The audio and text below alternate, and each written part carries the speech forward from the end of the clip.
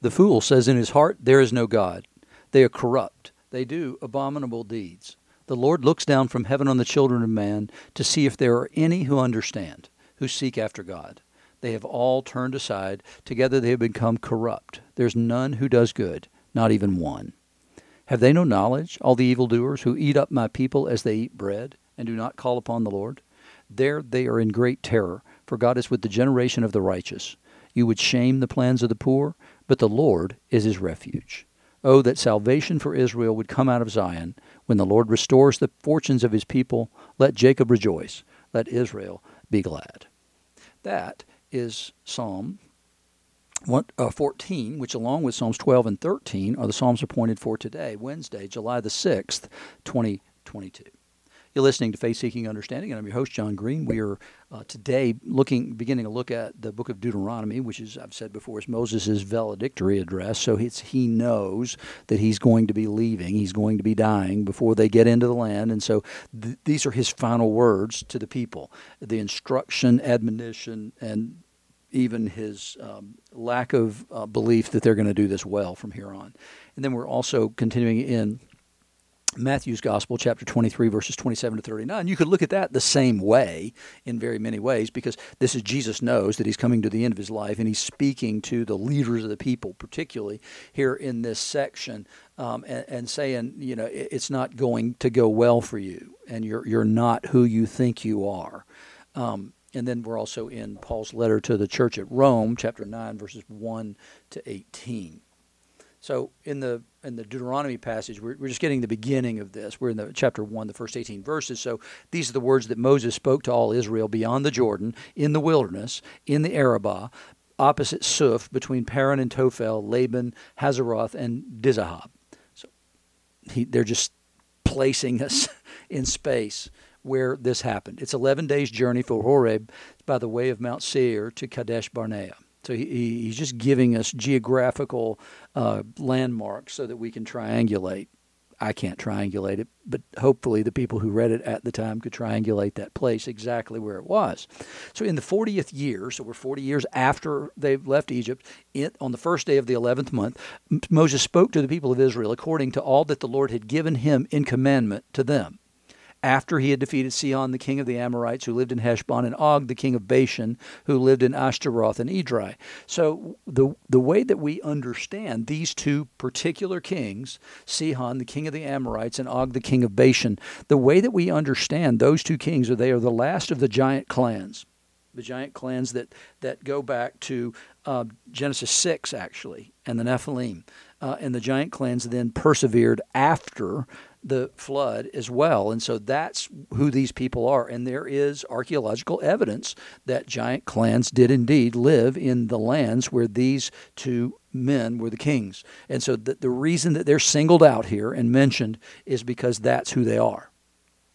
Beyond the Jordan, in the land of Moab, which is where Balaam and Balak were, Moses undertook to explain this law, saying, so this is sort of a continuation of the story that we had been reading from Numbers, where remember they were encamped opposite Moab, and that's what aroused the fear of the king of Moab, whose name is Balak, and he called Balaam to come and curse them. So they're in the wilderness, they're posing no threat to Moab, and yet Moab perceives the threat because of the large number of people there. But they're not going to Moab. That is not their land. So while they're there, Moses begins to speak. The Lord our God said to us in Horeb, Mount Sinai, you have stayed long enough at this mountain. Turn and take your journey and go to the hill country of the Amorites and to all their neighbors in the Arabah, in the hill country and the lowland and in the Negev and by the seacoast, the land of the Canaanites and Lebanon as far as the great river, the river Euphrates. See, I have set the land before you. So he's given the parameters of the land here. So that's what he's given them this is the land that I'm giving to you. And he says, see, I've set the land before you. Go in and take possession of the land that the Lord swore to your fathers, to Abraham, Isaac, Jacob, to give to them and their offspring after them. At that time, I said to you, I'm not able to bear you by myself. The Lord your God has multiplied you, and behold, you are today as numerous as the stars of heaven. In other words, God has fulfilled the promise to Abraham because you are as numerous as the stars of heaven. And therefore, I told God at that time, I can't carry this people. They are too numerous. It's actually what Jethro had said to him, is to say, this is too much work for you. You've got to divide this up and raise up some other leaders to help you with the work.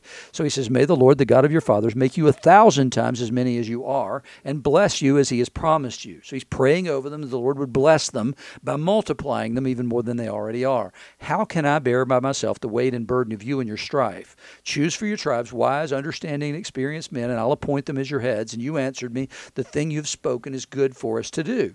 So I took the heads of your tribes, wise and experienced men, and set them as heads over you, commanders of thousands, commanders of hundreds, commanders of 50, and commanders of tens, and officers throughout your tribes. So what he did was he set up leaders and said, okay, these guys can lead very large numbers, these can lead smaller numbers, these can lead yet smaller numbers. And so they've got a hierarchical chart where you've got leaders who have other leaders under them, and so on and so forth. So, I charged your judges at that time, hear the cases between your brothers, and judge righteously between a man and his brother, or the alien who is with them. You shall not be partial in judgment. You shall hear the small and the great alike.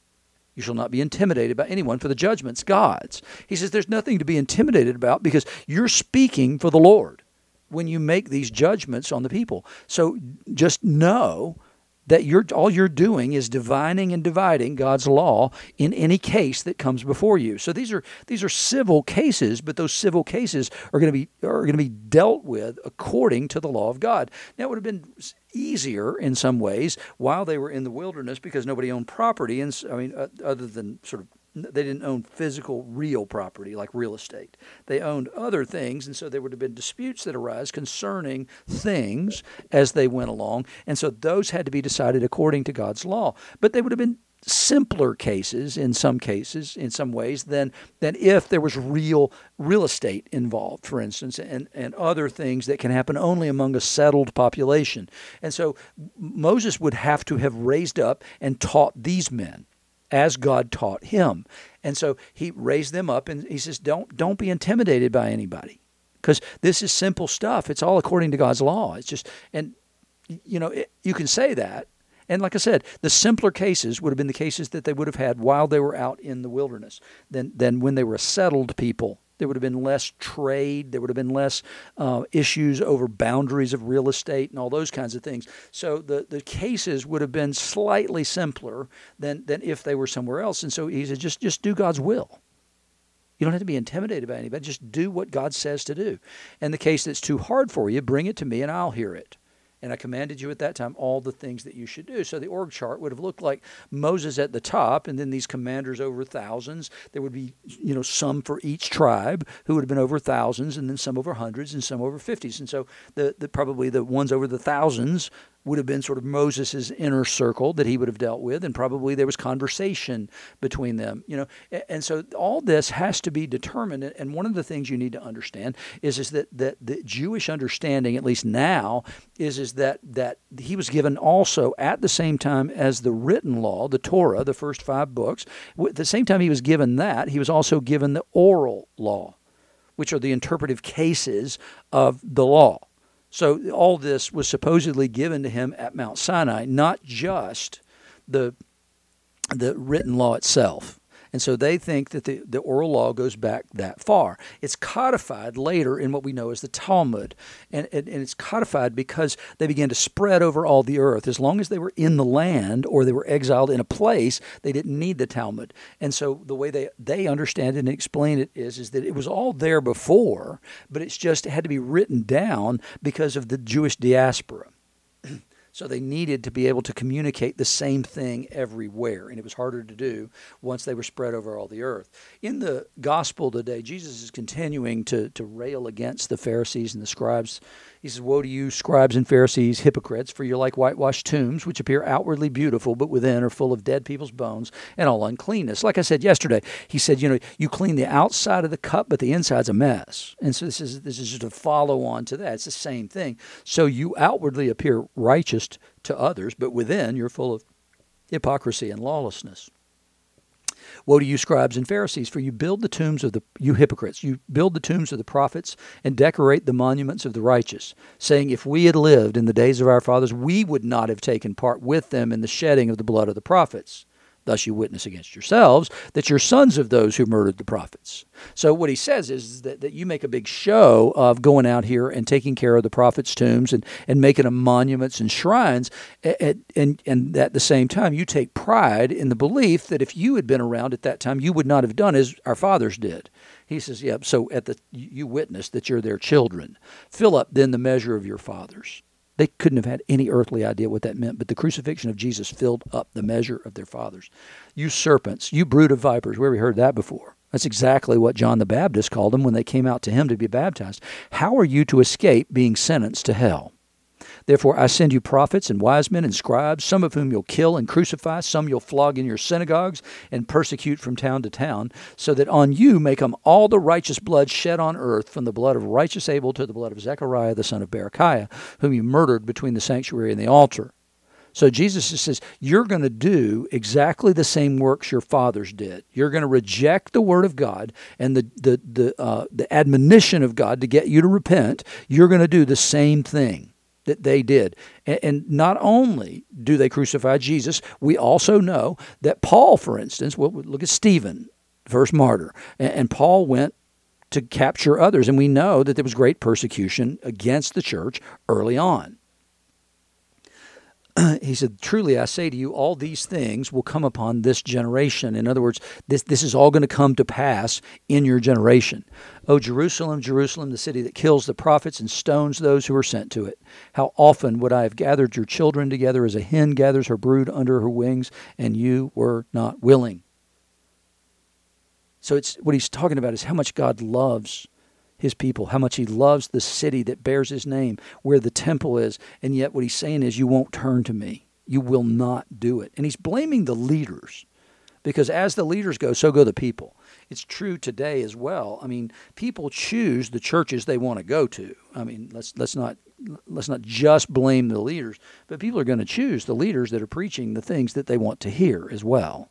And that's a danger in the church, because there's a lot of places where truth is not preached at all anymore, where Jesus is not held up as the way, the truth, and the life. And so it becomes the place where people will go to those churches, but not for very long, because ultimately the question is, well, why do I even need this? We who accept that salvation is in Christ alone, by faith alone, and grace alone, we recognize our need of him. We recognize our need of the Word and the gathering and the constant instruction and worship. He says, see, your house is left to you desolate. They will see that, many of them within their own lifetimes, because the temple was destroyed only 30-something years later.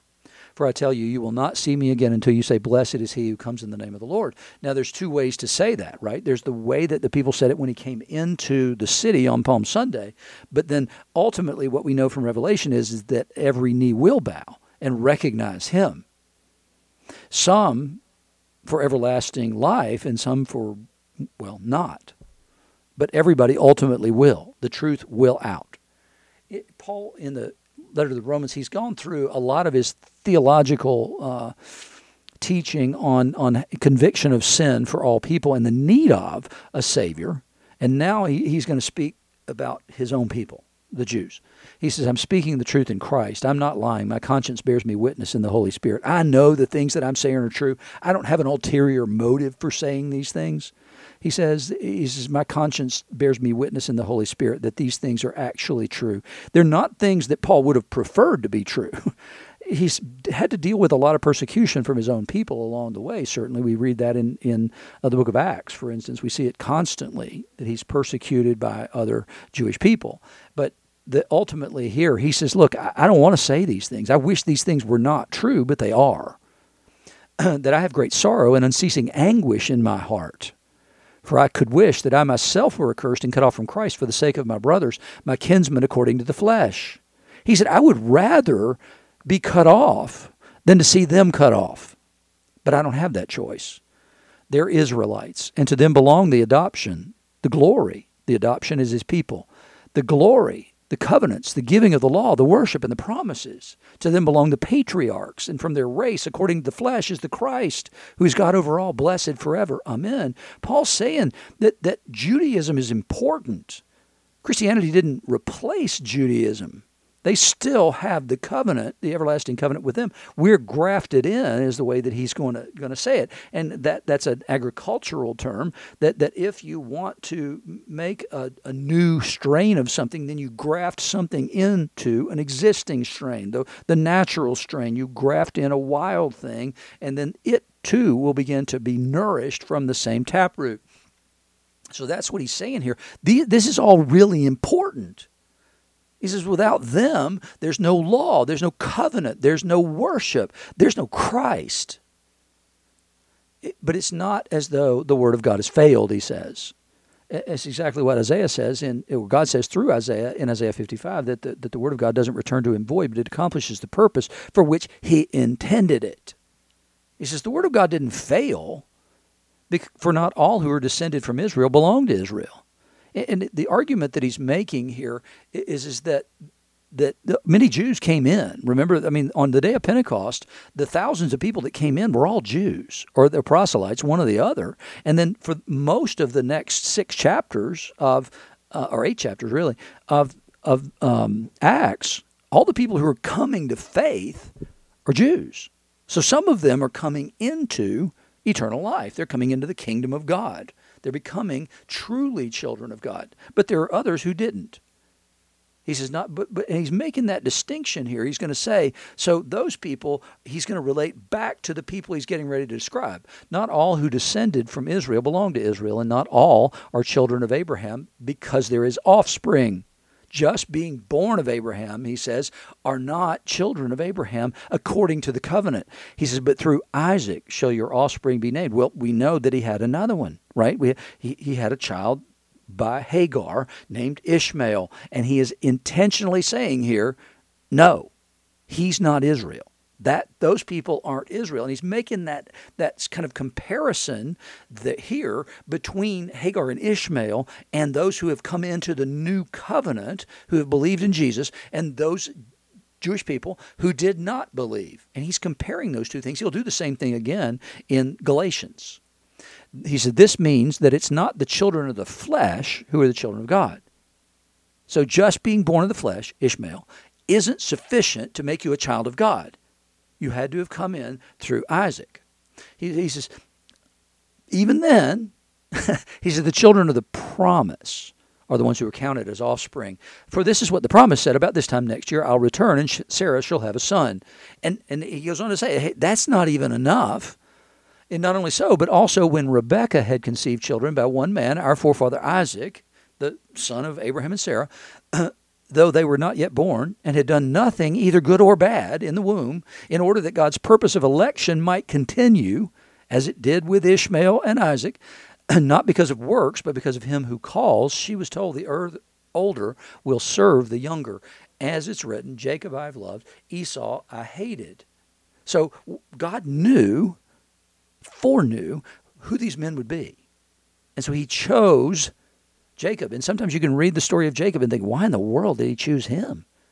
Not a good guy early in his life, certainly. So he's saying that election, God elected Isaac, not Ishmael, and then he continued that in the election of Jacob and not Esau. And he says, what shall we say then? Is there injustice on God's part? By no means. For he says to Moses, I'll have mercy on whom I have mercy, and I'll have compassion on whom I have compassion. Does that mean God's fickle? Does that mean God has favorites? Yeah, he has favorites. It's because he knows things we don't know.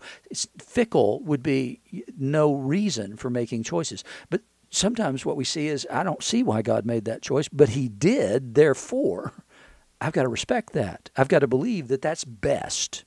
And so that's exactly what his argument is here. God's not saying, I just make decisions on the fly about who I'm going to have mercy on. No, he's saying, no, he has his reasons. We have to trust him that he's not only great, but he's also good. So then it depends not on human will or exertion, but on God who has mercy. In other words, it doesn't matter. It's not by deeds that anybody is saved or gets in. No, it's by God. He chooses and who he has mercy on. He says, for the scripture says to Pharaoh, for this very purpose I have raised you up, that I might show my power in you, and that my name might be proclaimed on the earth. So God was going to be glorified through Pharaoh, and he says, I chose you. I raised you up even. to be this person, that I might show my power in you and that my name might be proclaimed in all the earth. And we know that it was because God triumphed over Pharaoh. He triumphed over him in the land with the plagues, but more so at the Red Sea. And we know that that was known everywhere because Balak knew it, and so also then does Rahab in Jericho when Joshua sends spies there. So God got glory, not just in Egypt, but in that whole area and that whole region, and he did it because Pharaoh was the guy he was. So God did all this stuff through Pharaoh. He raised him up, put him in the right place at the right time to use him for this, but Pharaoh got nothing out of it. So God used him, chose him for the purpose of displaying his power because Pharaoh was the kind of guy he was who would get his back up and oppose God. So he didn't benefit from this. He could have. All he had to do was open his eyes and bow his knees to the one who had proven that he was greater than him, but he refused to do that. And so, like I said, in the gospel lesson, that's exactly what Jesus says. I'll tell you, you won't see me again until you say, blessed is he who comes in the name of the Lord. Hopefully, you say that with joy. But if not, you'll say it anyway. So then finally, Paul ends with, so then he has mercy on whomever he wills, and he hardens whomever he wills. Hardening refers back to Pharaoh. He hardened Pharaoh's heart. And there's a funny translate. The way that should actually kind of be translated is he strengthened Pharaoh's heart in opposition. So he allowed him to be stronger in his opposition and get his back up and to stand against the Lord. But God did that in order to save many because he knew who Pharaoh was and what his intention was vis-a-vis God. He believed himself to be God and to be ultimately powerful, at least in Egypt. So we need to be those who are soft towards the Lord. We need to be quick to repent. We need to be quick to hear conviction of sin in our lives so that we might become more and more like him. And the more we become like him, the more we can be certain that we are in Christ.